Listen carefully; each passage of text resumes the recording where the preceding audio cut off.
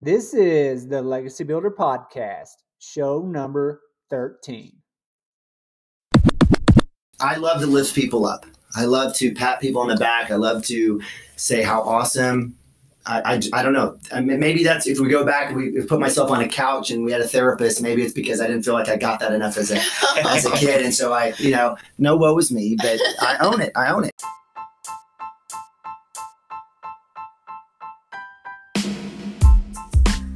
You're listening to the Legacy Builder Podcast, seeking out successful people to learn how they got their start, what drives them, and what they want their legacy to be. This show is to document the success of the people around us and have it to learn from for years to come. If you're here to be inspired, you're in the right place. Stay tuned and enjoy the conversation.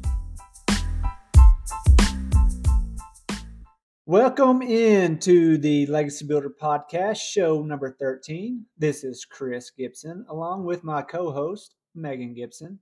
And we would like to welcome you in today to a special episode of the Legacy Builder Podcast. I say special because this is one of my best friends that I've had since moving to Cashion, and I really think that God put this person in my life because I needed him, and I appreciate the things that he does to help me, that he does to help our community, and the things he does to help our school. And I really do appreciate this guest and hold him in very, very high regard, and am honored that he was willing to jump on the podcast with us today.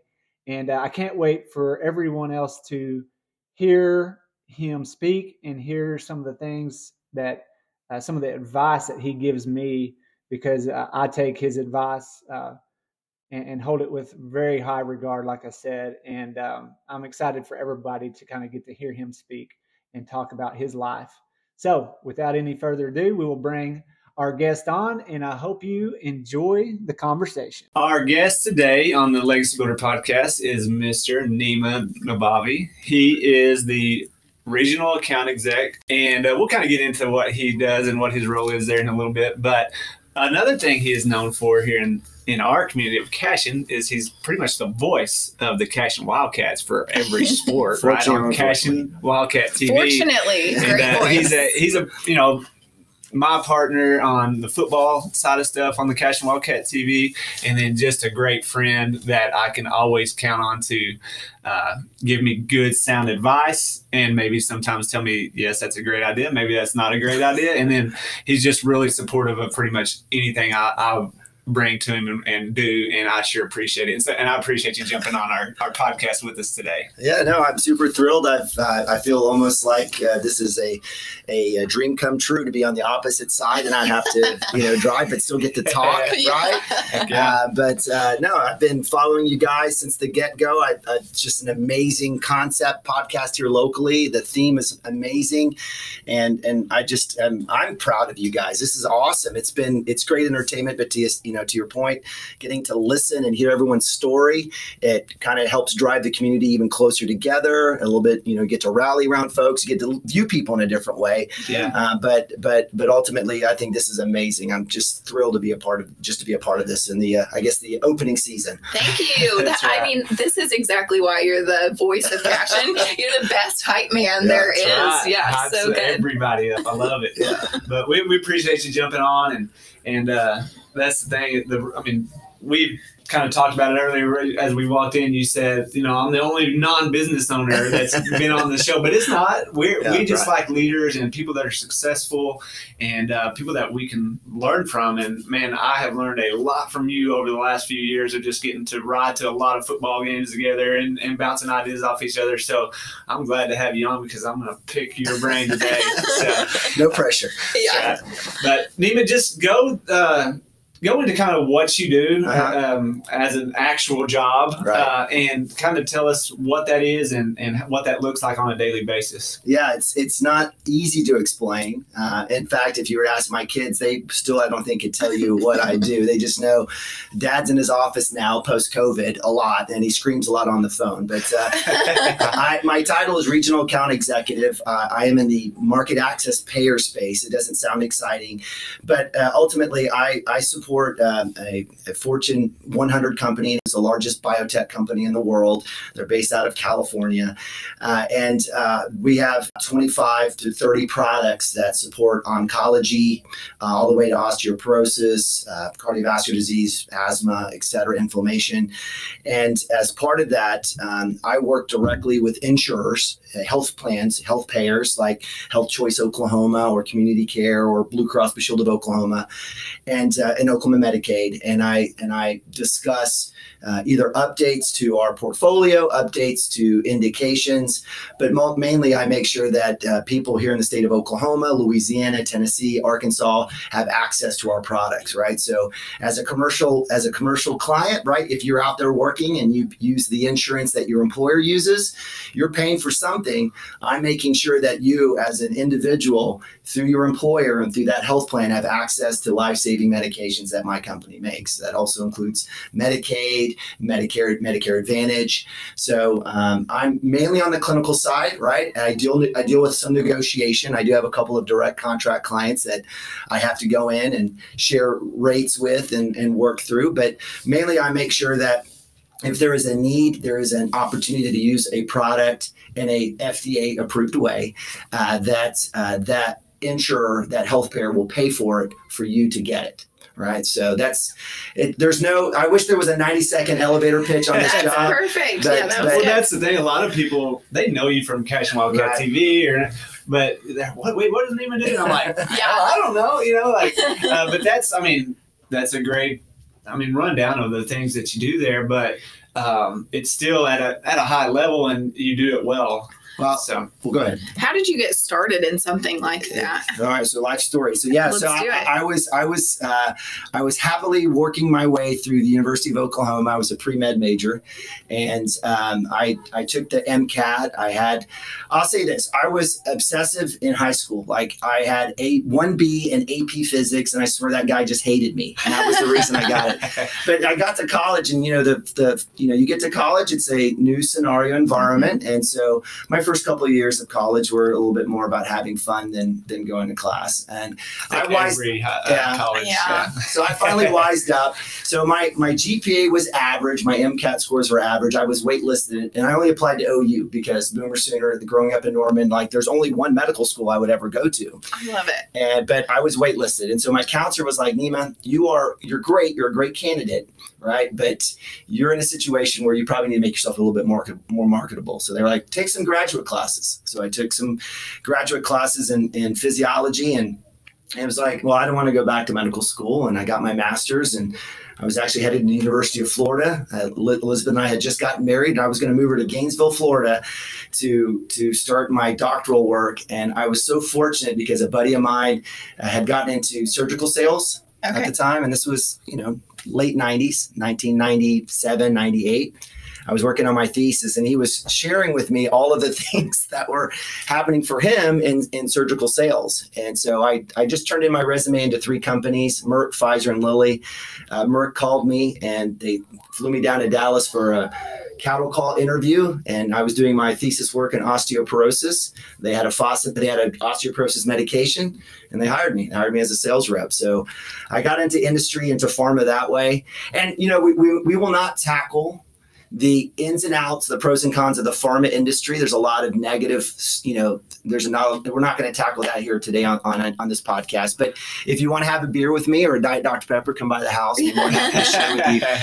But I got in the industry, and I thought it was great. I got to be clinical. I got to not be stuck in an office. I was out and about. I was in sales. It was fantastic. And that's kind of how I started in around 1998. And through there, I've moved up and have done a lot of different things. I've been very fortunate within the industry to get my MBA. They paid for it. One of the companies I work for paid for my MBA. I was able to get amazing lessons, right? So, these large pharma companies, they pull in these resources. So when you think about either your own personality assessments and how you view things, but even just how to work in sales, how to work with people. Well, that's one thing I wanted to, pick your brain on is culture and sales and how you talk to people, because the more I'm around you and the more I see you and the more I see you interact with people and the things that we've kind of done business-wise together, it's impressive the way, and it's calculated. You do it for a reason, the way you talk to people. Well, I think it's genuinely calculated. Yes, but some instances it's like, but it's ingrained in you. And that is a lot of it's because of the training that you've received at some of the places that you've been. It is, and they've poured in. They talk about the amount of money that goes into training somebody going into the pharma industry and then maintaining that. But you're right. It is ingrained. It is a part of my DNA. It's been about something I've done for the last 25 years, and there's parts where you grow. And I think that's the most important thing, right? We all have to continue to evolve, whether it's in our own personal life, how we evolve with our kids. You have, we talk about parenting a kindergartner is not the same as parenting somebody who's in their third year of college, right? Yeah. The same with marriage. You're married in your honeymoon stage, but how you interact and work with your spouse changes. You have early marriage, middle marriage, and then now Liz and I talk about retirement marriage, right? What does that look like, Rich? It was way more exciting than changing diaper marriage. I tell you that. That's where I'm at. Which, when we talk to Brandon and Shannon Cotter, that's what they see. Just different seasons of life and how you, maybe, and change. In one season it's this, and you look back and say, well, maybe I made a mistake in that season, but that got us to this season. Exactly.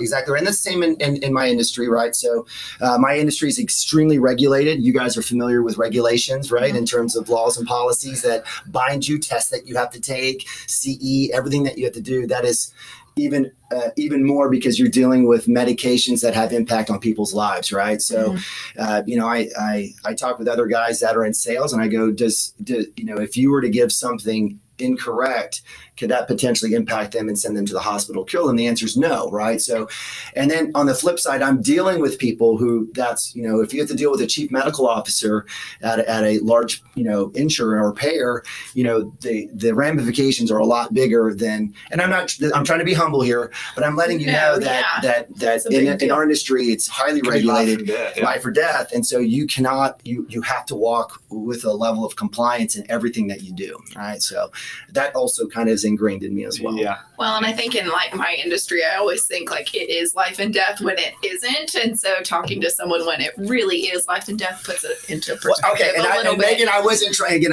I swear to you, I try to be humble and have humility here. But for real, I'm not dealing with life and death stuff. So, but that's where I'm at. So that's probably where I have a lot of anxiety and why I always try to double and triple check things, but or not say something just to say it, right? That I have to be very careful and calculated with my words. But it is a practice, and if you've been doing it like I have for 25 years, you're probably in the same boat I am in. You've gone through levels of training. You've gone through a lot of different experiences. At my organization, we talk about executive presence all the time. The ability to make sure that not only you communicate with tone, but you're doing it in a way that creates impact, and you're being concise, clear, and you're not being redundant. So, which I was just redundant there. But the idea is that how you say things is almost as important to what you say in my industry. Executive presence. I like that. Yeah. Very nice. I need some executive presence sometimes with my kids. Well, I'll tell you what, it's funny though, because I'll be in a car, like even in the car with the kids, and I'll be on a call, just a typical conference call. And my kids sometimes are like, this is a different dad. Like usually my dad's crazy and a nut job and whatever, but this is weird, how you're communicating, Dad. Yeah. Right? You're using different words. So, which they can tell a difference just because you fine-tuned that skill. Yeah, you have to. You're only given, a lot of times in sales, you're only given literally 30 seconds. And most of it, 90% of it is all visual, right? So when you do speak, you better make sure that you're making the point, right? You're making the point that you need to make to either engage and get someone to either build trust and rapport with you literally in 30 seconds, or you may lose them forever, right? So yeah, that's certainly very, very important. So tell me a little bit about, are you you have people working underneath you on different teams, don't you? Yeah. Or no? So fortunately now I'm in a position where I'm considered an individual contributor, which is really nice because that's why I get to come do a podcast at 9 o'clock with you guys in the morning, right? Which is great. I make my schedule. I do what I need to do. But yes, I have close to, we'll say they call it leading without authority. So I have authority over folks, but I don't have to do their year-end reviews or anything like this. Does that make sense? Yeah. So from an HR perspective, it's literally awesome for someone who just turned 50 years of age. Right? But I have close to 50 district managers that are under me in those 4 states that cross over multiple business units deal with a lot of, again, almost 30 products in our portfolio. And so within that, we also have an account management team. So each of those products and business units have their own account managers that go into large institutions like Integris or St. Francis, right?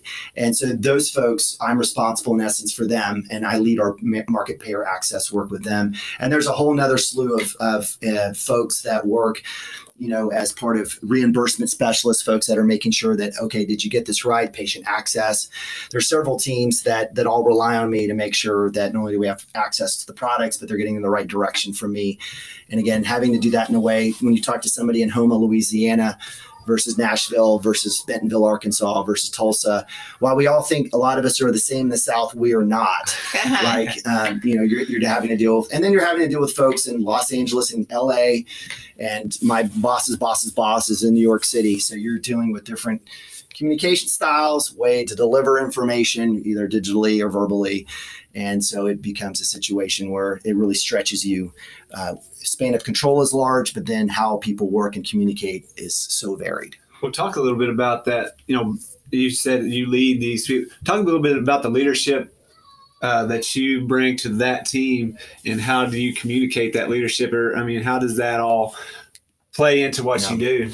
I think ultimately, starting off either with meeting with somebody new or working within a large team, I think it's, for me, my number one role is being genuine. Like I have to be the same person on day 1 that I'm working with somebody that I am on day 365. I cannot change who I am. So there's always about level setting, expectations, who I am, what's going on. But ultimately, my leadership style, do you know General Omar Bradley? Like, I'm not a super historian. I love watching history as opposed to reading it. I'll just put that out there. But General Omar Bradley was in World War II.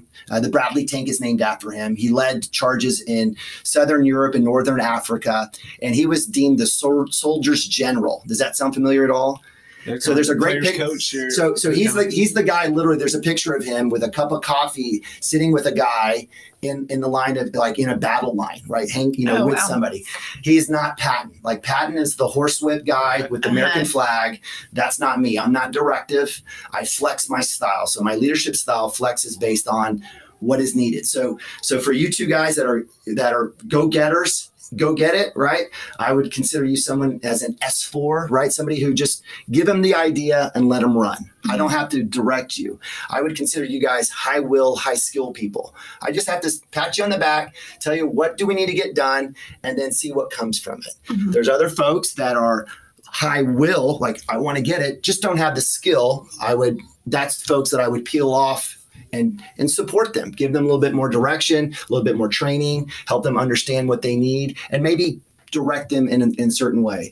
Typically, the people I don't work with are low will, low skill. If you don't have the skill and don't want to get better, sorry, right? So even when I was leading people and was in charge of personnel, hiring, firing, I would quickly identify those folks, and I would ask them a basic question like, do you want to be here? And that usually is under maybe at Buffalo Wild Wings or Starbucks, wherever you want to go. And if they were like, yes, I want to be here, then we would have the conversation. But if they were genuinely saying, I don't want to be here, then let's figure out how to get you somewhere else, because I'm not going to waste my time, and I don't want you to waste your time. And then there's some folks who are usually higher in their track tenure, right? They're experienced, they have a lot of skill, but maybe in their life, they're just in a spot where they've lost a little bit of their mojo, or they're in a rut. And those are the folks you still want to invest in because they have a value. And so then you invest on the will part of it. You invest in, how can I get you back? What can I motivate you to get to where you want to get to? So those would be the low skill or high skill, low will, right? Okay. So you definitely want to invest in people like you, high will, high skill. Go get it. Like Pet pat you in the back. What do you need? Yeah, let's do it. You want to invest in the folks who always want to invest in the future, people who are low skill but high will. If they're willing to have the energy to do something, Mike Shaline with Cash and Wildcat TV is a great example. The guy was fired up. He wanted to be a part of it. He just didn't know how to turn on the laptop to get stuff going. Yeah. So I helped him. We went through it. And now he's got high so skill. He was now he's high skill. He was a high will guy. You want to invest in those folks. Those are the people you want to be around, and those are the folks that you can mold also, right? So early on, you can kind of put imprint your legacy or where you're at, your experiences, and they'll take it in. So that's kind of what I think about in terms of dealing with a team. But back to General Bradley, he was the soldier's general. He was not the guy who was directing, whipping. I like to work side by side. Either it's with a client or a customer or an account, or just people in life. I want to see things with them, right? Let's stare at the battlefield together, right? Not me from behind or on a horse or on a stage, right? Let's stare at it together. Let's figure out what you need. What do you need? How can I help you get to where we're all now being victorious? And so I feel like if you deal with the individual first and show respect, work with them, and then you do that as a team, then ultimately, you have a place where you can get everyone working in the same direction. But every situation is different. Every scenario is, as I said, Houma, Louisiana is different. Sometimes they need a little bit more love, right? Or New Orleans or Baton Rouge or, gosh, I don't know, even Fayetteville, Arkansas, even though it's beautiful up there, a lot of times they run into stuff. But the idea is when I think about a team, I have to be me. I have to be the same leader that I was, in essence, who I am. Like I can evolve, but if I'm not me, you guys will pick that up so quickly. Right. You've dealt with people immediately, even on the phone. You don't even have to see them, and I'm done. I'm done with you. I don't know if I trust that or, just you can get a vibe off of that. Yeah. You can tell. Yeah. So. And that comes when I think, we talked about the Holy Spirit coming in here to Greg's office. Because the door cracked a while ago, kind of before Megan got here. We were like, Holy Spirit. But I know there's something in us, right? And I believe that there's a scenario and situation where, as we go through either life or in business, if you're not being genuine, it's immediately picked up. And that is the end of all ends. If you're in sales and life and whatever, if you lose somebody's trust or you have to spend all that energy to earn it back. So I what you see right now today, what you see in the booth, what you see at Flour and Fennel when I got a piece of pizza last night after the baseball game, when you see them at the corner store, this is me. You will get it every single time. And I think that's part of why I think I've been successful as a leader and in business, but just in life, because ultimately, and then you can draw your conclusion. I don't like Nima. That's fine. But this is the Nima you're going to get every single time. I don't know who would say that. Well, it's okay. But, it's hate the player, don't hate the game, right? Yeah. It's the same concept. And, as much as I've gotten to know you, and I consider us really good friends, there are people that have come to me and said, I don't like the way he did this on Cash and Wildcat TV. He was mean to you. Well, I'm like, he's like one of my best friends. I'm a big boy. That's just Nima being Nima. He's just putting it out there the way he sees hilarious. it, And people have to keep Chris Gibson in check sometimes. Right. So if Nima has to do that, then good. Yeah, and the problem with CWTV, it's literally best friends getting on a mic together. Yeah. There's a little bit of play by, like last night I was on with Dirk, and literally I was just giving Dirk a hard time. Literally the first 3 innings. The conversation between you and Dirk, and you just like pulling teeth to get him to stop. And Dirk will give it right back to me, and it's phenomenal. And in fact, we had a text discussion, and I wanted to make sure I texted. I said, Dirk, I love you. I love your family. Your family's amazing. Like, it's great. And then, of course, we give it right back to each other, right back. So, that scenario is weird. But, that's good. I'm glad you got peeps looking out for you, Chris. And that's a good sign, right? It's just funny. The things that people come and tell you are probably the same thing for you, the ideas that they bring to us. Right. But, okay, so being genuine, that is something. So Megan and I are, these pillars of the things that we value, and that's what we want to grow around. And being genuine, I think, is a great something great I'm going to take and use that, because we're actually meeting with somebody to see if we want to bring them on, and I'm going to make sure, hey, I'm going to be genuine so this guy knows who I am and what he's getting into. before. Well, and just be the same day 1 to day 365. That's the key. It's generally consistent, right? And that's the deal. And things are going to be thrown your way, and you're gonna want to go, should I take the easy road or should I go this way? And your pillar or your benchmark should be no. I have built my foundation. This is who I am, and this is what I need to respect and continue. And it'll keep you on the straight and narrow to keep you from going off of who you are. Now, there may be times where you may have to do that, right? Someone will make you do that, but ultimately, again, it just comes back, and it's just too much work. It's too much work to try to be somebody that you're not, or try to match the expectations of somebody else. It's just for me, it's too hard. I've gotten so much feedback. Feedback is a gift, right? And so every year in review since I've been in the industry has been, Nima, you talk too fast, and you are really, really like gregarious, like you are. And I'm like, and then I try to slow down. I try to be calm, right? But then I'm like, that's not me, and it comes off crappy. And so I think the idea is just understanding, respecting, and then building that around who you are in terms of the value to the person you're working with, right? So I'm not going to change who I am, but this is what you're going to get from me, and this is how this is going to impact our relationship or how we're going to work together. And usually feedback from my customer, usually the opportunities for me come with my internal stakeholders, people I work with within whatever company I'm at. My external peers, they love me. They're like, we love your passion. Your passion, it doesn't get in the way of what we do. We love it. We love it. We love that you care about us. We love that you're in 100%. Everything that we do, you listen, even though you're passionate and talk a lot, we know you're listening. So, I take my feedback from my customers and I hold that a little bit higher than an executive. They're the ones that are paying heck yeah.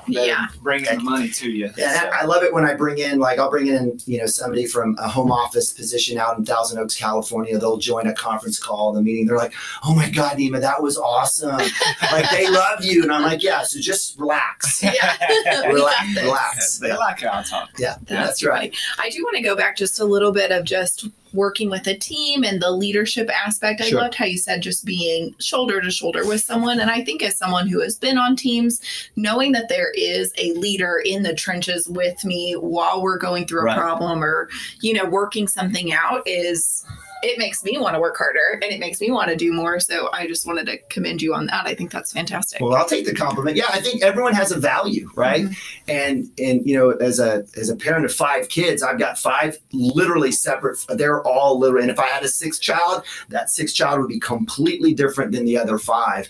And so even though there's some similarities in terms of how they look. And so I think just like that on a team, you have people, and if you don't give them the avenue to really shine in the value that they provide, they'll shut down. They'll not be who they want. They'll try to emulate somebody else, which will come across not genuine, false. They can't do it.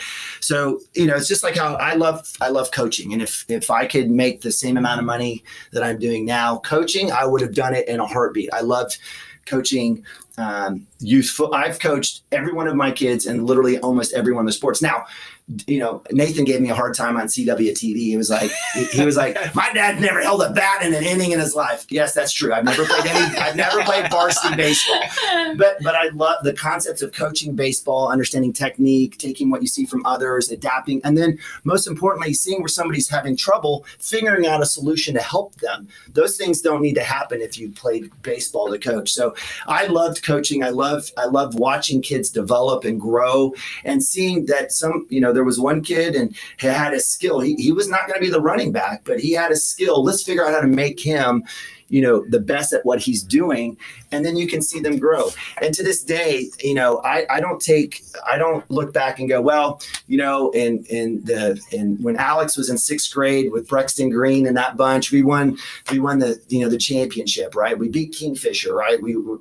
I don't remember that, but what I love and cherish is those kids. Some of them still call me coach, right? Mm-hmm. I still have kids on Nathan and Brian's football teams that still call me coach, and they remember that concept. And they were like, I like that as opposed to any score that we had. So for me, still beating Kingfisher in the championship was pretty good. Absolutely. Yeah. Absolutely. So that's another part. We could spend another hour on being competitive, right? And that's something. That was definitely something I was going to bring up, competitiveness. And your family, I think it was after a football game or maybe a basketball game, and later on in one of the playoff runs that we've had the last few years. And I think somebody asked, what do you think the record of Nabavi, a team with the Nabavi on it is right now? And it was like, you couldn't there's no way to calculate, because you guys are every one of your kids are so competitive and they're contributors, and that comes from you and Liz. I think a lot of it. Well, some would say Liz mainly athletically,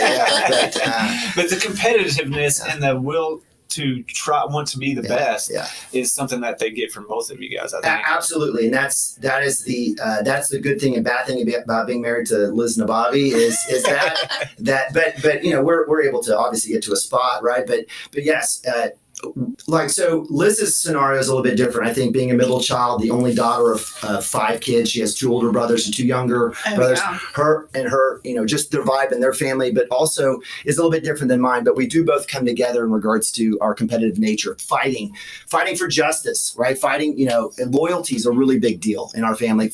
Family first. We brought up from the beginning. You fight. You take care. You fight for your brother and your sister, your family first. This is our team, right? Mm-hmm. And so no matter if it's in Cashin or Norman or Deer Creek or Piedmont or wherever, it's team first, right? This is our first team, but yes, we're extremely competitive at the house. Liz and I are extremely competitive. Whatever it's, you know, you guys know the story, whether it's Tiddlywinks, checkers, or whatever, trivia. Usually most competitions at our house, it may start off good. It ends up in a fist fight. We try to go to pickleball. We go to chicken and pickle. Oh, that's so funny. Let's go to chicken and pickle. The 7 of you? And I'm like, okay, let's see how this goes. And so we go, and I'm thinking, let's feed them. Everyone's happy.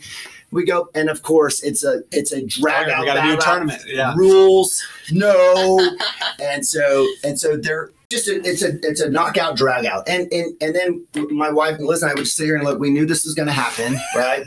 But we knew it's going to happen because we endured that, right? Yeah.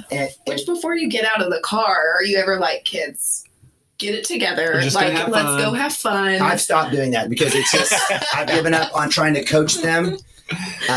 But you know, in a world where I think my wife Liz and I have come to this in terms of parenting, and our philosophies have spilled over into what we do in our practice. Elizabeth is an amazing audiologist. She is the best. I will go to bat. She is the best audiologist because she cares the most. She does the best job. She's meticulous, detailed oriented. And for me, it's the same deal. You know, you guys know the Tim Nockey quote, hard work beats talent when talent doesn't work hard. We could probably spend time on my upbringing, you know, being a firstborn here in the United States, but I've always felt like I've had to outwork folks. And I think that has been part of my competitive nature. I have to beat you. I have to beat that next person. If I'm running a marathon, I have to catch that next person. And that's spilled over to our kids. And ultimately, I would much rather have someone who will fight, drag, punch you in the face, claw to get where they need to than to someone to get sit back and take it, right? So that has spilled over. Liz definitely, she subscribes to that approach. Now, of course, to do it within the rules, not to be mean, to be respectful, honor, right? Have humility, right? Humility is another big part of our house, but you can be competitive, but also be extremely humble. And so you work your tail off, but then once you reach the goal, all blessings to God, to somebody else, right? To the team or whatever. I love everything that you're saying. I feel like there are some people who might hear that, like, I want people who will fight, kick, punch, you know, and people would be like, whoa, that scares me. But I'm like all in on Team Nabavi, like smiling ear to ear, like, yes, I love that. And that's how I've coached. That's how I lead. That's how I Liz and I co-parent, our kids is in that. And it starts with you, right? So the idea is, what are you doing to help yourself, to make yourself better? Now there's moments where we go below the line. We talk about the Oz principle. You can kind of complain a little bit, somebody so-and-so, but you got to own it. You got to own it. Well, this is your reality. So what are you going to do about it? And whether it's in sports, school, life, whatever you're at, breaking up with a girlfriend, whatever, let's own the situation and let's just learn and move forward with it, because we have to continue to move forward. That was when early on. I had a boss who hired me, and part of the interview process, he was asking me questions. I was right out of graduate school. I had no idea. I had one suit. I barely was any professional whatsoever, mainly in the lab and teaching classes. And he was like, "Hey, how long do you want to work for me?" And I didn't understand the question. What do you mean, how long? As long as, like, he was on. No, pay me. Right. I'm like, oh, this is great. No, how long do you want to work with me? What do you aspire? And I'm like, oh, well, yeah, I don't want to work for you forever. I want to be the boss. I want to keep going. He says, that's great. That's what I want. That's the only people I hire. I want people who produce, who work, who do everything they can within a 3 to 4 5-year window, looking to move on. I don't want to hire somebody who's going to be grady. Exactly. And that kind of ties back in the competitive piece. Like I used to run marathons, and my deal was chase the next person, the next person. And it wasn't about enjoying. I should enjoy the run, right? Everyone talks about enjoying the journey, which I subscribe to, but in a competitive nature, it's like catch the next person. And so, for us, that's kind of how we're wired. And our kids, nature versus nurture, they've got that DNA, but we continue to build that environment that, you need to continue to own your scenario, move. If you're not moving forward, you're going backwards, right? So, don't get stuck in that place. And that goes in life, right? You talked about having to work with your kids, always continuously working in marriage. You always have to continue to work at marriage. Got to keep moving forward. So, that's. You said it a while ago about your 5 kids, and they're 5 completely different people. Actually kind of has to rein me in every once in a while, because I try to push myself and what I was on my son. Yeah. And she's like, he's not you. He's not what you were. Yeah. He's his own person. And I have to get put in check every once in a while. Well, actually, probably like every day. Shane Gibson also has that conversation all the time. But it's like, and I'm glad you said that, because he's not me. And to make him be the most successful person he's going to be, you need to build up the characteristics that he's good at and what he wants to do, and really listen and try to push that forward. Yeah. I think you do that well with all of your kids. Yeah, and maybe that's back to, all the things that I've learned in the industry. We went through a training called Strength Finders. Have you all ever done that before? Uh-huh. I'd highly recommend it. And you go through and first of all, it's important to understand what your strengths are. Like, what do you do really well, or what do you think you do really well, right? And there's science and data that supports, even I think they've even done this in classrooms. But when you are positive, first of all, being positive around somebody, right, equates to a synergistic result, right? So positive reinforcement versus negative reinforcement, that we know the story on that one. But Strength Finders is basically like, look, know your strengths, but then also know the strengths of the people that you're working with. And if you're leading a team, right, if somebody's strength is doing X, but don't focus on why, right? You're getting the biggest value, the biggest lift you'll get is helping them get better at what they already do good at. And it doesn't make sense, right? Because we think about diminishing returns and like, how much more can I get out of them versus really, well, they just really cannot do this. I've got to back to skill. Yeah. But if you can still work on things to get better, like executive presence, right? Me working on that. But the idea is that if you were to invest time, it's better to invest on what they actually do well, because not only do you get more out of them, but they feel like, oh, this person gets me, right? They understand me. This is my comfort. This is where I don't have to fight somebody to do. And so, it's not that you shouldn't focus on things you could be doing better. Like for me, I need to continue to do a better job of listening. Like I still, it's like I get into my own world. Either I talk and go in that direction, or I check out, right? Because if it's not interesting to me, that's great. I'm on my phone. But at least you know that. Yeah, self-awareness is great, but it's a curse too at the same time. But you're better off knowing the strength of somebody. So with my kids, like with Nick is fun. Like all my kids are great. So I just want to say I love them. I don't know if they'll listen to the podcast. I absolutely love my kids. I pour my heart into them. But like, I know there's some strengths that he has in the house. One of them is not like doing chores. Nick does not like we used to do and when it was just Nick and Alex, Elizabeth would go, okay, we have 1 minute. I need you to pick up 12 things. right? So Alex, of course, firstborn, neurotic. He is sprinting, like chunking stuff in the toy box.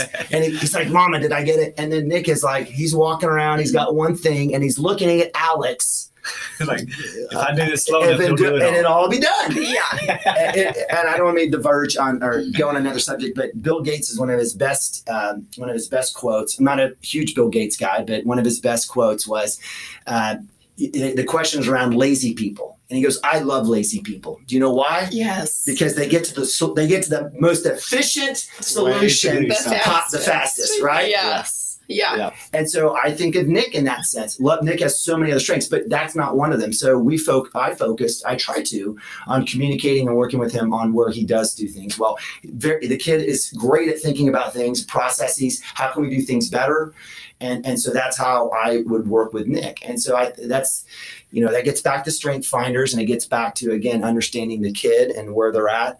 And you know what? Birth orders, and I totally subscribe to birth order. Mm-hmm. We've talked about, some of the things that we've talked about on our trips to different football games is you talked about birth order, and I'm like, I need to look into that because, there's science behind it, and it's really interesting. It is. And you can, again, it's not just birth order, but also when you're dealing with people, what kind of personality do they have? How do they, like right now, you guys are sitting back and relax. Well, I'm going to try to match that. I'm sitting back and relax. Do you understand how their personality styles are? There's some folks who are really attentive and listen a lot before they say anything, right? So you have to, as long as you kind of understand who you're working with, I think it's not going to be perfect. And then birth order is another example. Firstborns are neurotic and obsessive because as a new parent, you're neurotic and obsessive. And then you hit the other guardrail with the second child. You're like, and then by the time you get to 5, like, is there a dirty diaper? Right? Hey, Brian, go change yourself, right? In essence, right? But the idea is that, kind of understanding. But that doesn't happen instantly. That comes through a lot of hardship and trial and error. Yeah. Well, I want to go back way before even med school or pre-med. Sure. You said you were the firstborn here in the United States. Yes. Go into your background. Sure. So my parents my parents are from Iran. I have a ton of in fact, I did a 23andMe. I am like 89% Iranian Turkish, right? Okay. So that's me. So yeah, my parents moved here in 1969. My dad wanted to move to Italy, but my grandparents, they had to do 2 years automatic out of the military, got married, and they were ready to start school. And so my dad wanted to move to Italy. My dad's dad said, no, you're going to the United States. And at that time, the U.S. was doing a great job with international students, right? So they were trying to bring a lot of folks in. So they started in D.C. They ended up in Miami. I was born in Miami. Okay. That's why you're a Dolphins fan. Unfortunately, yes. For the last 50 years. 1972 was the last. Oh, my God, it's horrific. But that was a perfect year, though, right? Yeah. And then, pop the champagne, Chris. Yeah, unfortunately. Sorry, no, it's okay. It's okay. Who knows? They'll come around. No. Okay. they won't. If it hasn't happened in 50 years. Anyway, so nonetheless, my parents, my dad ended up going to the University of Oklahoma. They had a fantastic engineering school, petroleum. There's a lot of Iranians also at OU. It was cheaper, way cheaper than a lot of other schools. So we ended up in Norman, and my mom and dad went to school, and we were raised here. And so, I was an only child. I was an only child for about 12 years. My parents my dad got a job at a firm. He's a mechanical engineer in LA, in Pasadena. My mom ended up getting a job at UCLA, and it's hilarious because she was working at OU, and it was like, well, we live in Norman. Well, if we work at UCLA, I have to live in Westwood. Westwood, if you've ever been to LA or Westwood, it is literally not the place to raise a family or to live. Like Westwood is not, it's West Beverly Hills. It's not, there's nothing real about the entire area. But we were there for a couple of years, and my parents loved Oklahoma. They're like, this is not where we want to be. Mm-hmm. Even though we had family in California, and in the summertime, California is a phenomenal place to live. In any time else, no. And I was happy to come back. So we moved back to Norman. I grew up in Norman, graduated from Norman High in 1991, 863 people in my class. And I'm pretty personable, but I love telling the story that I did not even know the people that were sitting to the left or right of me. But yep, my parents, I was learning English the same time they were, in essence. And you talk about, I know there's a lot of discussion around diversity, inclusion, and belonging, but I do harp on the B piece. I love diversity. I think it's great, but a lot of times, I don't feel like we need to change a whole lot of what we're doing. I think we should celebrate who we are, right? I think we should be more about the belonging piece, which is understanding other people's experiences and just working hard to include them. That's all. Yeah. So for me, I struggled with that. Parents didn't know, I remember my first Christmas, my mom was like, okay, so she went and cut down a bush and put it in the house, right? So right? So she didn't know. Yeah. She didn't know. I love her tree. That's a tree. It's a tree. Put some stuff on it, right? Yeah. So the idea was, I was learning the same time they were, indoctrinated into U.S. culture, and then, at the same time trying to be cool and hip and fit in at the same time, right? Thankfully, I could run really fast, so that was helped you out. Yeah, as a boy, yeah, absolutely, yeah. How do you feel your experience was in belonging in Norman High? Was that a good experience for you? Yeah, I think it was. I think just through evolution, again, I'm gregarious. I'm out there. I think part of that, helped me. But Norman High was so big, right? You could get lost, but ultimately you could find somewhere to fit in, right? So, I had my clique, and then I had our sub clique, our satellite cliques that we had, right? So it all worked out. It worked out great. Growing up in Norman. And Norman is a little different than Cashion High School. Yeah, Norman is a lot different. What was great for us though at Norman when I went there was only one high school. We had a mid-high. So 9th and 10th grade was separated from the high school. Oh, okay. So then you went 9th and 10th, and then you went to the high school, which was 11 to 12. So if you played sports, you got on a bus and you went to the high school. But ultimately, it kind of worked out. It was a good system. Very cool. Yeah.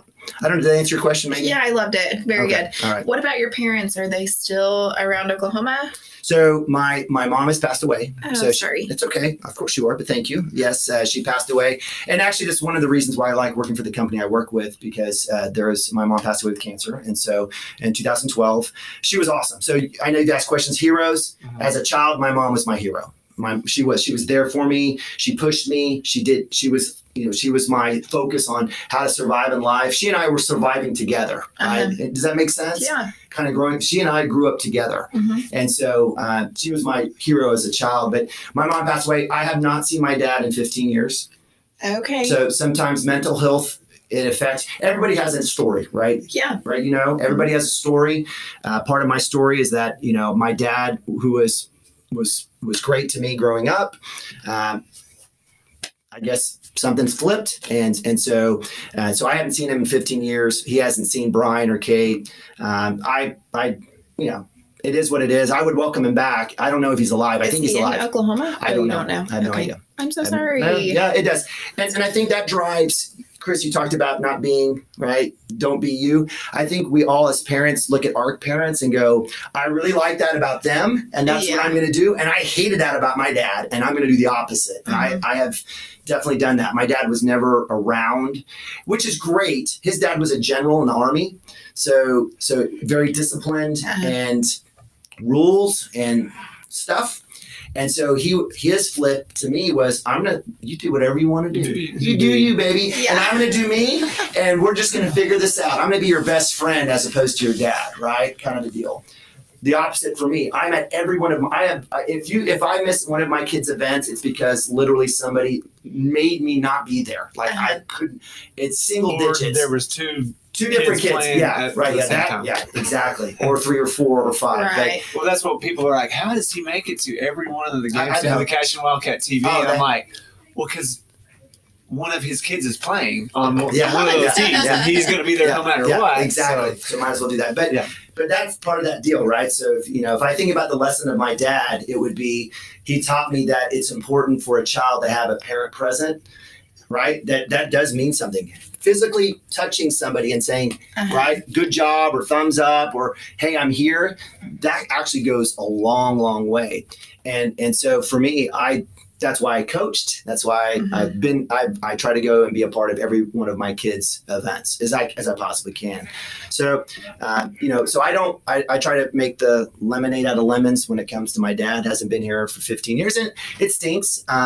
But I'm grateful that my wife, Elizabeth, her parents are amazing. I mean, amazing. Yeah, you see them at every event. Amazing. Almost, yeah. And we do everything over there. It's phenomenal. So at minimum, my kids do have a set of grandparents that they get to see and watch and understand and experience. So it's good from that standpoint. Yeah. And Liz having the big family. Oh, yeah. You got lots of cousins and everything on that side of things. Yeah, it's great. Because you are only child. I have a sister. She's 12 years younger than me. She's my cousin. But yeah, to your point, and that I think that's another piece, right? So growing up, didn't have I was just doing my own thing. And so I've always aspired. That's why, one of the great things about being in a fraternity when I went to OU was 150 brothers. Now, we weren't all brothers, right? And during flagship, it was not brotherly, but that was something that I was like, wow, this is awesome. And so, I do have a sister. We now have a relationship. She has her own business. Okay. She has an interior design company. Her husband's a general counsel at MidFirst. He's got a bunch of side hustles as well, and she's doing great. And now that she has 3 kids, 3 boys, now we finally have the ability to have some connectivity because we really didn't have that. She's in first grade. I'm at OU. It's like there's no connection. Spread apart. Yeah. Very cool. Well, so, you talked a little bit about your ethnicity and that's not something that you felt like ever held you back, did it? Or did you? Well, held me back like from getting an opportunity? No, I don't think that's the case. Did it help me grow as a person and understand there's some terrible people out in the world? Yes. Yeah. So, but I take all of that as lessons, right? I take all that as an opportunity to learn and move forward. And I don't pass judgment on anyone. And what's been great is, coming to a small town here in Cashion, one of my worries was like, okay, Nabavi, how's that going to work, right? But it's been fantastic. My boys have, they've taken it in. It's been a moniker. They all joke, who's the Persian king, who's the Persian prince, right? All those things, and they've invested, right? They're interested in the Iranian culture and things like that, and so that's been good. I haven't forced that on them, but it hasn't been perfect. It hasn't been rosy. There was times in the early 80s during the Iran hostage, the hostage situation where getting death threats and run out of stuff. It's okay, but that's helped shape who I am. Yeah. And that helps me have a little bit of understanding. During 9/11, or during 9/11, even the Oklahoma City bombing, when that happened, I immediately got a call from my mom. Was like, "Do not go anywhere," right? Because the original suspects were like 3 Egyptians or 3 Middle Easterns, right? So those things do happen. I've received death threats and calls and chased out of stores and things like that. And I know, but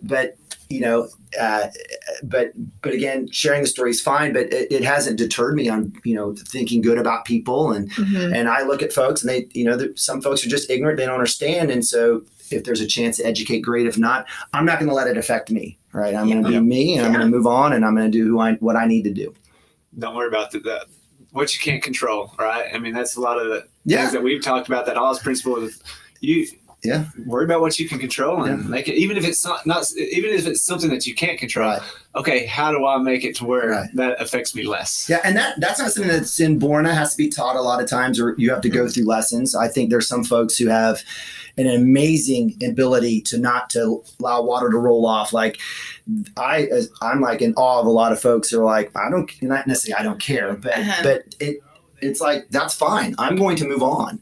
And people talk about their circles being small and all that. It's kind of part of that same concept, right? And I think that's great. And those are things that I continue to try to learn and work through. Very cool. Yeah, all good stuff, man.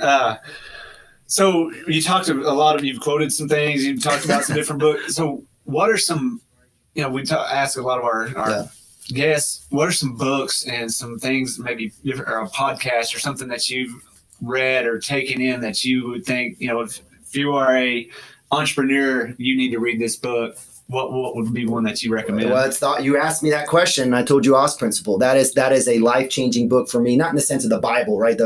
We could spend another moment. We're sitting here in Greg's office here talking about faith-based approach to life and parenting and all of that. I would love to tell you my story on that and how I've come to find Jesus. But ultimately, from a professional standpoint or just in standard of life, OS Principle is it. Accountability, right? And it's not just about like, okay, I have a responsibility, but it's about how you approach things and saying, look, ultimately, it's almost like taking out the trash. If I don't take out the trash, Nick, who's going to do it? If you don't do it, somebody else is going to have to do it. So it encompasses a lot of things that I love: teamwork, again, personal accountability, a positive attitude, being able to work through adversity, resiliency. So those are the things that I would offer up. So, and again, allowing yourself to complain. It's okay to complain, but you can't live there. You can't be in a spot where we're talking about Dale, Oklahoma, and the fact they don't play football all the time. I got to get myself out of that, right? It's more about, you guys are laughing. It's more about comedy now, right? So we just do it now for fun, right? But those are the things, right? I can't control some things. So if I can't, then I've got to be able to control the things that I can, because that's ultimately going to make me happy. If I live in misery, if I live in a place where, what do you want to be? Yeah. And then that goes on to your kids or to your spouse. And then it affects everyone else. And that's just gross. Right? That is gross. It is gross. Good recommendation. I love that. I'm going to actually order that as soon as and I get out of here. It's good. Yeah. It's a real thin book too. So that's right up my alley. Perfect. Love it. I think 50 pages. Quick read. Quick read. Even better. Is it 50? No, maybe it's like 98. Yeah, it's about 100. Yeah. 98. That's hilarious. So you did mention your faith a little bit. If that's okay, do you mind diving in? I'd love to. Yeah, I think that's part of our walk, right? We have to be able to share that. I think it ultimately comes back to, again, when we talk about me being a person, I do what I do. I try anyway. So people can ask me, Nima, why are you so passionate? Why are you so, and it's because I have a love for life, and that comes through Jesus, right? So my walk is a little bit different. Like I look back and it's amazing, because growing up in Norman, Oklahoma, I had so many parents and friends that I had I spent the night. Nima, why don't you go to Sunday school with us? Yeah. Had no idea. Thankfully, my parents were, they were just kind of roll with the wind. They really didn't, they were like, be good. We believe in a God.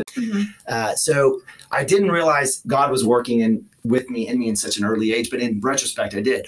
Even in as early as kindergarten. Nathan Lockhart, his dad was an attorney for the Baptist Foundation, or the Baptist congregation. We'll just say it. I don't know. There's two different derivations. There's two different, yeah. They're two, but here in Oklahoma, he was an attorney for them. They took me to First Baptist in Norman, and I would spend the night all the time. And I was going to Sunday school with Nathan Lockhart a ton. Didn't realize it, but learning the stories, right? Yeah. And then growing up in junior high, my best friend, his father was a set of twins, the twin that I was a friend with, Paul Burns. His dad was a Presbyterian minister. Well, guess what? In junior high, I went to Falls Creek more than probably most folks in Oklahoma, right? But I was that kid in the back of the room that never came forward, right? Like I had this kind of connection to, well, I'm Iranian and my parents aren't Christian, and it was really hard, right? But I felt the pull, and it was there all around me through high school. My best friend Sean Housley was inviting me to church every single Sunday. Right, he didn't give up. So it was around me. And so I look back and I'm so mad that I missed out, right, on all those years that I could have been, had a relationship with Jesus, right? But it was around me. But it wasn't until I started getting, and I thank Liz for this, right? So, going through courtship and then getting married, wanting to get married in the church. We were married in the Episcopal Church. And going through some classes and going through that. And then as an adult, right, I was thinking to myself, what is this all about, right? There's more of a purpose to me, right? I'm more than somebody who's going to, I believed in God. I believed in a heaven. But it was all confusing because we have all these religions, yet there was only one that spoke the truth, right?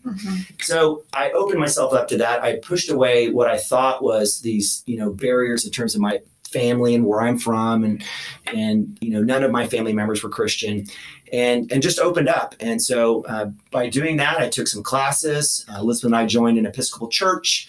I was baptized as an adult with Alex, which is kind of weird, cool. Right? But went through a lot of classes. It was, there's a lot of great services that churches do in terms of trying to bring people into the church and trying to knock down some barriers. Went through some classes like that to kind of answer some basic questions like, who is Jesus and why is he right? Yeah. Right.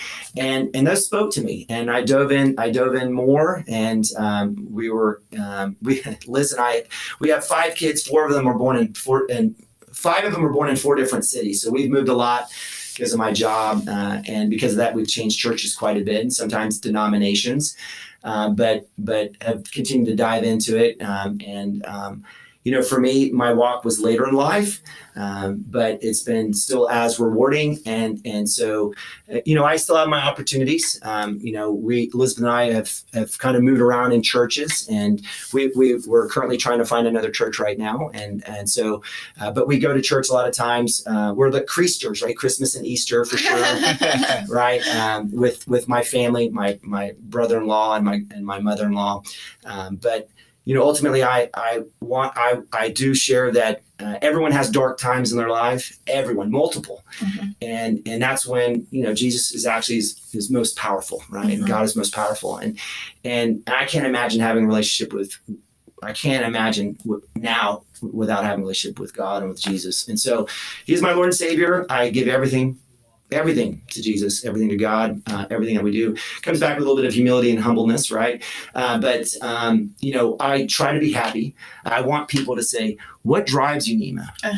And that is a big part of that, right? I do everything I do for my family and my wife, right? For my kids and my wife. Everything is for them. Everything that I do.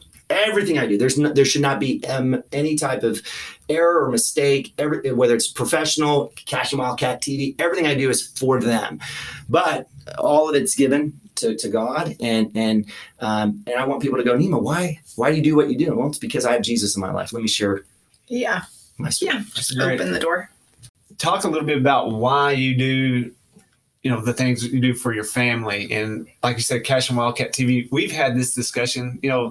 I keep going back to Cash and Wildcat TV. If you're not from Cashin, you may not understand or may not know what it is, but it's a lot of work that Nima puts in going around to all of these different events and doing Cash and Wildcat TV and providing that for our school and for grandparents and everybody. A sports broadcast. Yes. Well, there's some musical. There's other things. Yeah. But we've gone into why you do it. But can you tell people why you take as much time and effort and you put into the Cash and Wildcat TV? And you say, it's for your kids, but it's for other people's kids too, right? Yeah, I love to lift people up. I love to pat people on the back. I love to say how awesome. I don't know. I mean, maybe that's if we go back, we put myself on a couch and we had a therapist. Maybe it's because I didn't feel like I got that enough as a kid, and so no woe is me, but I own it. And so as Chris, I don't know. I have always loved to drive results through others. I think that's why I was a good leader when I was directly leading people, is because.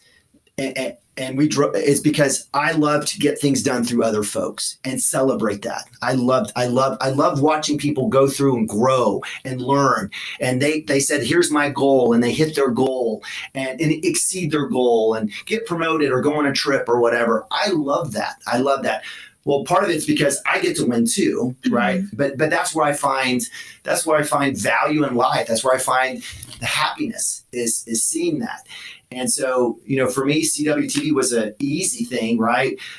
Just to get on and cheer and support these kids. Spotlight on them. Put on these kids. We did that with our interviews at halftime, right? With bringing kids up. And it was just to say, there's some amazing people here. And it's kind of that same story about, tell me what, your story, your walk with Jesus. It's the same deal. Let's share why do we want to put this in a box? Why do we want to keep this hidden? And I know a lot of folks are like, man, Cashin's growing. And why do we have to say how good things are here? Our little secret. Well, that comes at a cost. That comes at a cost at keeping other people down. And we have so many, I'm around the kids all the time. They're amazing. right? They are athletically, obviously, and there's stuff that Miss Carnes does with the academic team, BPA, the music program, and we should highlight it. We should celebrate it, right? It should be that moment where I'm giving you attention. You are valued. And that can, just think about a kid getting supported as a sophomore in high school, and he or she gets an opportunity to get a pat on the back, or some random crazy adult cheering for them verbally over the internet. What can that do for their trajectory? Where can that take them, as opposed to being a kid who doesn't feel like they're being recognized, right? I mean, and maybe being even bullied, right? Not even knowing what's happening in that child's life, but then lifting them up. To me, Chris, I think that's, you and I, that's why we do all the things. That's why Chris is in the car and he's hearing me complain like, right, I get it. It's going to be cold, or we're going to have internet, and, we're going to set this up. But after we're done, it's like, and especially after a Wildcat victory, which happens a lot, it's like, wow, you forget about awesome. All of that. And Cam Miller hit that 3-pointer or whatever, and it's like, that was awesome. And that their parents are going to probably do a little video snippet, or they'll have something on Facebook, and they get to be proud about their kid. And it's not about bragging about their kid, but in that moment, for that child to feel like, they're valued and it's a great thing. Chris, I mean, come on. Like, that's a no-brainer for us, right? Oh, yeah, no doubt. And that's why, people say, do y'all make money doing that? No, we don't make anything doing it. Except we spend money. We spend money, gas money, and getting time. Equipment, whatever. But it's more of just, I want to highlight. Yeah. And I don't even have any kids in it yet. Right. But I want to help build something that's going to highlight my children because... And for one, my mom's like, you better have something that I can watch my kids, my grandkids, because they live a ways away. And that's part of it too, but that's part about celebrating, right? And it's honestly, we walk with humility and humbleness, I promise, right? It's not about being braggadocious or just to do something on social media. It's not, right? To say how great our life is and yours is not. That's not it. But these kids, everyone deserves a chance to be lifted, right? To say you matter. You just, there's a value in what you do. And, and we work hard, like Chris, we work hard to make sure that we're talking about each kid. Chris does a great job of talking and bringing facts about each of the kids. Even, we don't ever talk about the offensive linemen a lot, right? And sometimes we get a little nudge. Hey, what about the O-line? Yes, the big uglies. We got to talk about them. But we work hard to make sure that happens. And we get every single kid and that they have a moment to have life, because if you give that to them, you never know, again, what that will do for them. That will move them out of a place of darkness, maybe, that they're struggling with, to say, hey, now I can do something good. Yeah, and maybe it doesn't, but I want to give that opportunity give out there. Yeah, give it a chance. That goes full circle. You really are the ultimate hype man. Chris and I had taken a training one time, and the guy had said, like, whenever you first start a business or start anything, you kind of line out what you want for people to recognize in that system.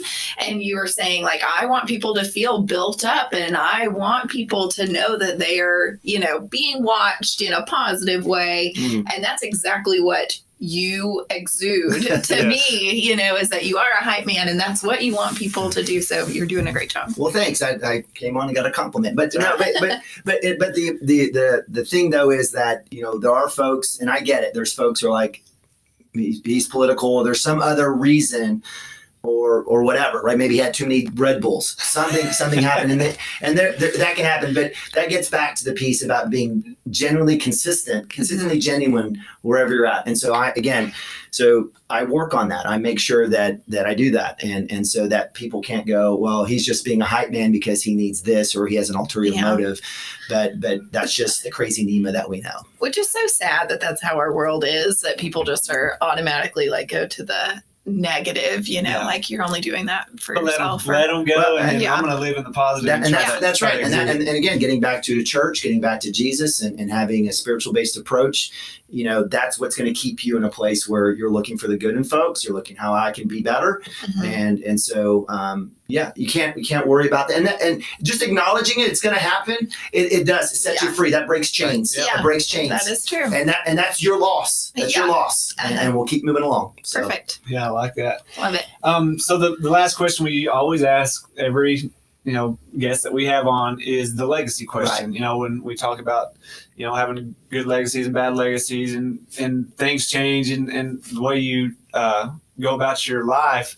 But what is it that you want your legacy to be when NEMA is no longer Cash and Wildcat TV, no longer here?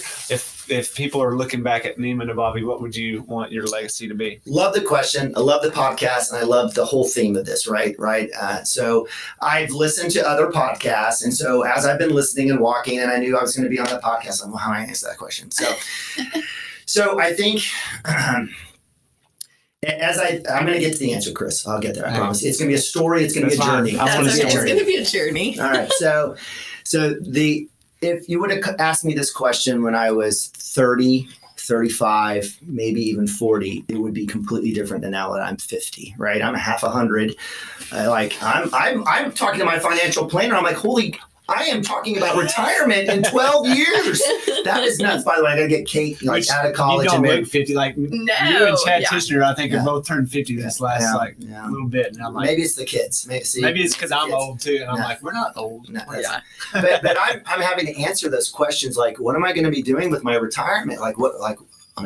What's going on? Oh my gosh. I'm like at this point in my life. When I was 34 and 30 to 40, it would all have been built around my professional legacy. It would have been built around NEMA. You are now the XYZ position. You are making X amount of money. You are living in some sort of level of house, right? It would have been, it would have been very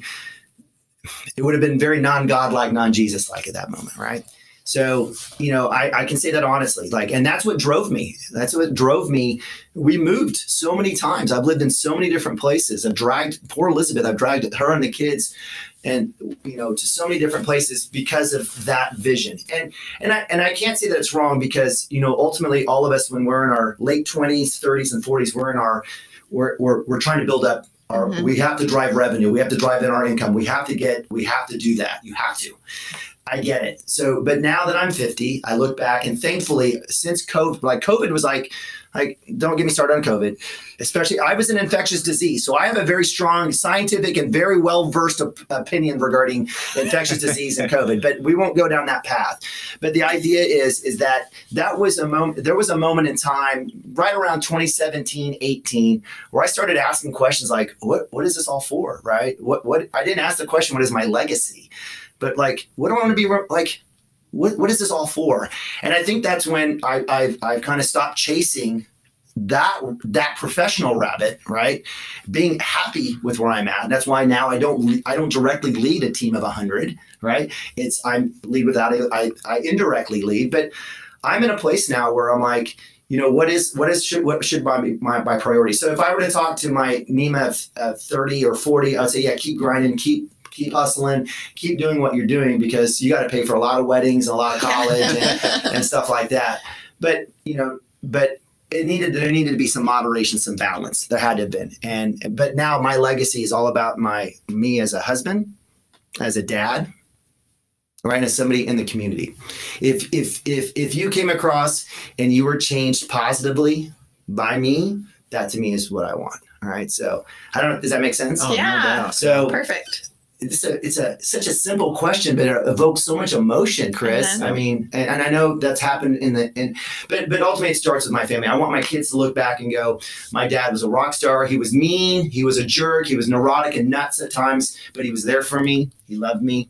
And there wasn't a moment where I didn't feel like I wasn't supported, right? So that's number one. Same goes with my wife, that I was there for her. I listened to her, supported her, right? And that's what I want back. Great. If you talk about legacy, you could say eulogy, great father, great husband. That's what I want it to be, right? And then somebody that people could count on to help, right? It's not sophisticated. I wish I could talk about other things. I know other folks have mentioned, kids and family, but that's for me right now at 50, that's what it boils down to, man. I want to be there. I want to be a granddad someday. Not now, Alex and Nick, if you're listening, not now. Not now. But in due time. But I want to live to what I aspired in the beginning with Liz, with our kids, was family first, and that's where it needs to end. And that's what I want to. That's what I want my legacy. That somebody remembered me being a part of their life and positively impacting them, mainly my kids and my wife. So is that good? Oh, that's great. Perfect. Yeah. No wrong answer. Which I think, as someone in the community, I see you around. I think That's the legacy you're leaving. Exactly what you are. So you're doing a great job. Yeah, and then the fighter of truth with OSSAA. Maybe that will be.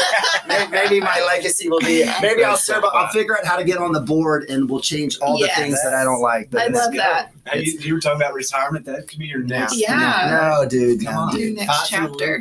No. Right? Yeah, I people do ask me. I probably will still find something to do. Like I there's no way that you've got to do Cash and Wildcat TV from now on. I know. I just have to hear you announce for my kids. Like I want to experience that. Well, whatever happens, it'll be unprofessional but very passionate. So I have kind of calmed down. I don't scream as much. I know. But those are the best. Whenever you would scream, that was so funny. Yeah. Well, I mean, I know this is a little bit like that's usually the last thing I ask, but I did want to ask.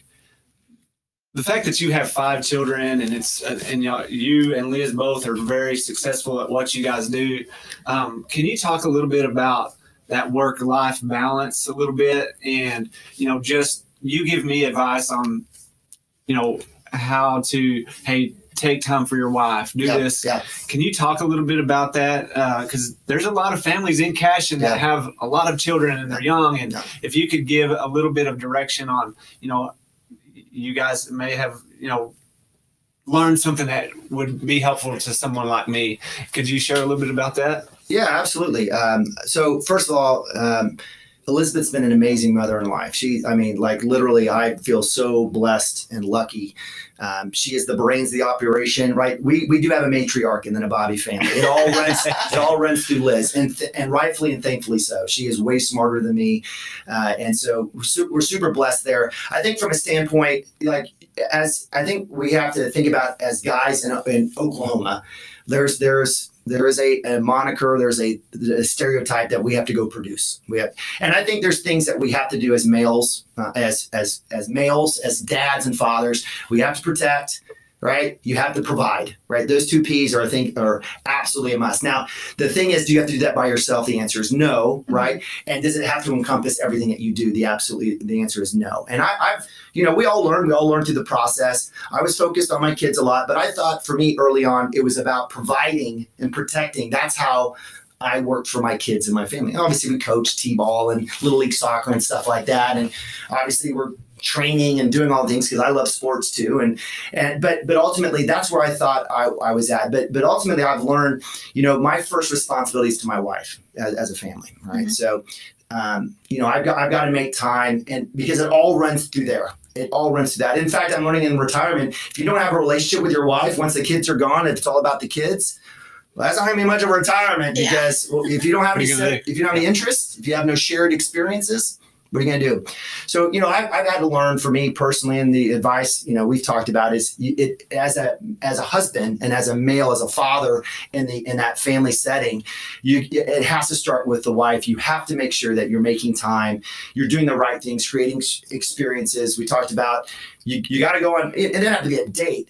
But you got to have a connection outside of what you're doing with your kids, because that will own every second of your day if you let it. It will. Mm-hmm. And if you do, then what happens is that your attention to what's happening as a couple and as a family, because the family starts at the couple. It starts with the two. If you don't have that, and this is not stuff that I'm coming up with. This is the things that I've learned and read and been a part of, right? So I'm not trying to act like I'm some, super smart guy, but I'm just sharing with you what I've learned.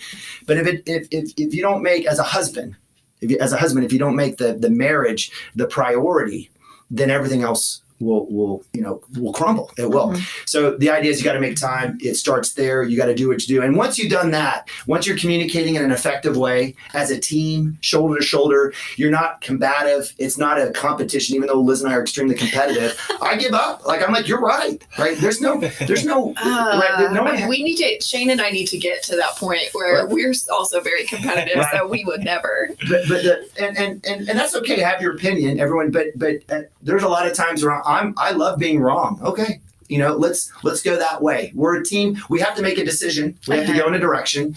So let's do it. And so I think, again, that's come with lessons. But once you get to a place where you're doing that and having those shared experiences, shared knowledge, you're shoulder to shoulder, right? Then everything else becomes a little easier, right? And that flows down to the kids and everything that you do. You're consistent, you're communicating and stuff like that. So for me, it was the idea was focus on your kids, right? And that was great, right?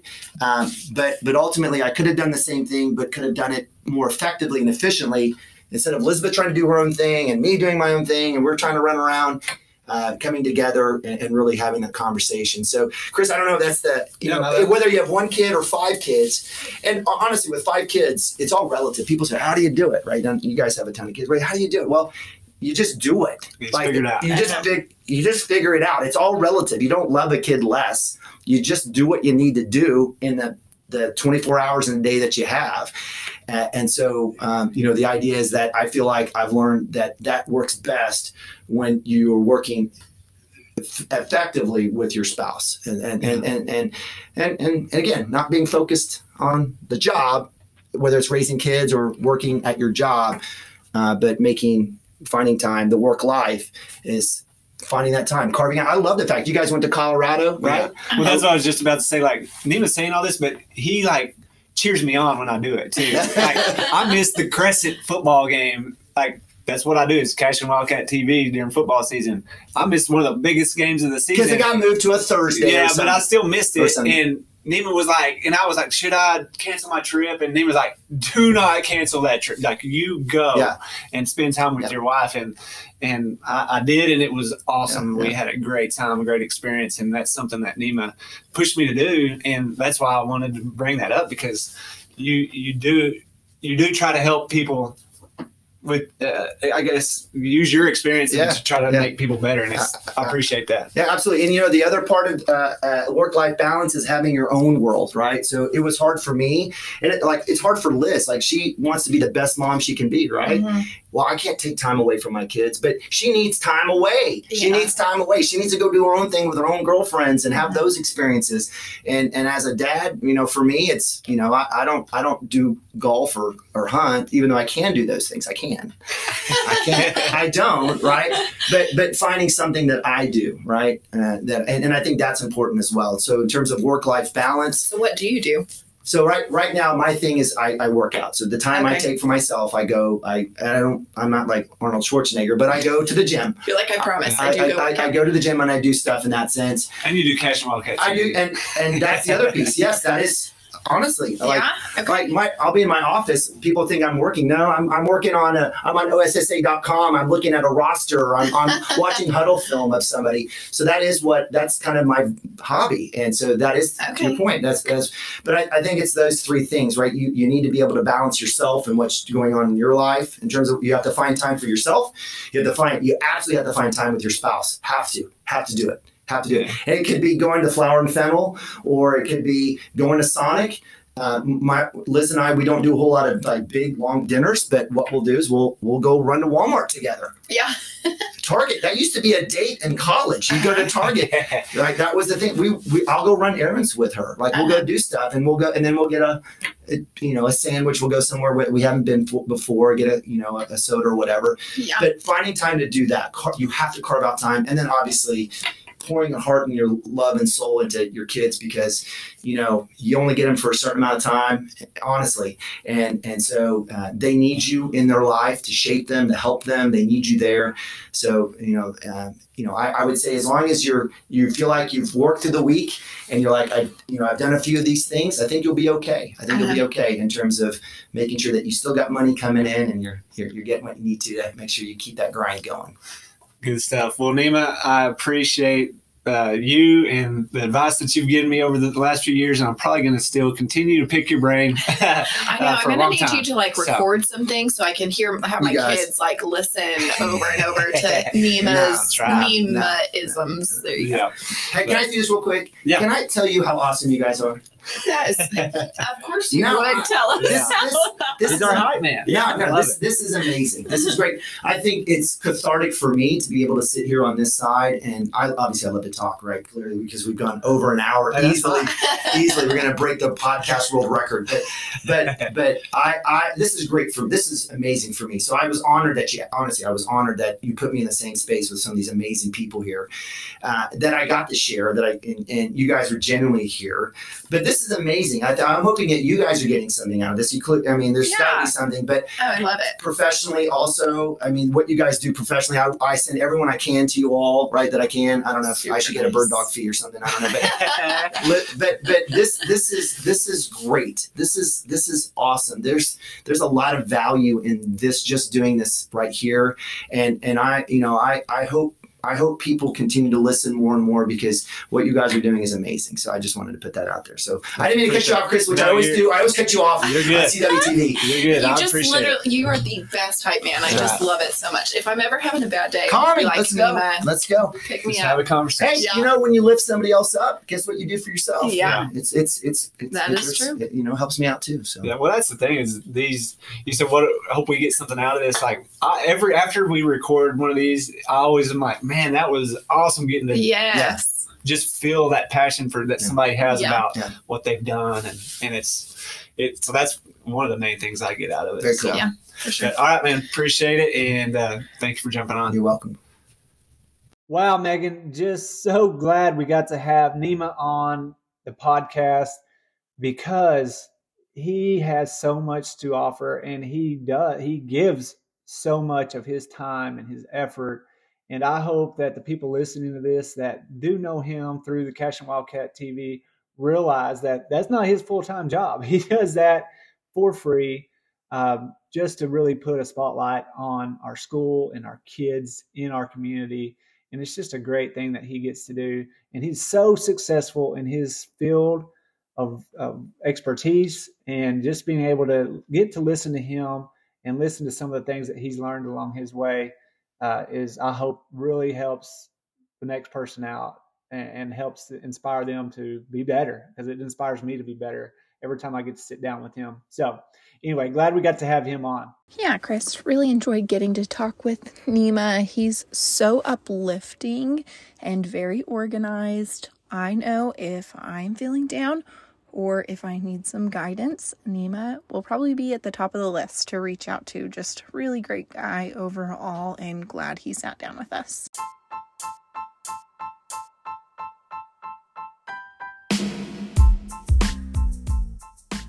Well, that does it for the 13th episode of the Legacy Builder Podcast.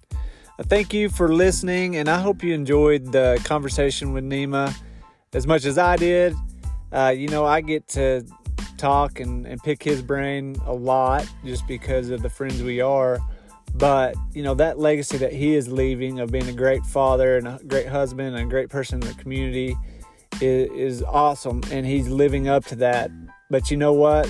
One of the best things that I think that I'm going to remember about Nima Nabavi is the fact that he wants people around him to succeed. And he is there to help those people around him to succeed. And he is willing to really, if you're willing to do the work, he's willing to do the work as well. And whenever he does anything, he does it to the best of his ability. And he puts 110% into the things that he is associated with. So, Nima is just a great friend and a great person in our community that I appreciate, and all of the things that he gives to me and to the community. We appreciate him, and we want to say thank you to him. So with that, I will leave you with what I leave you at the end of every episode of the Legacy Builder Podcast, and that is, what is your legacy? Because we are all legacy builders.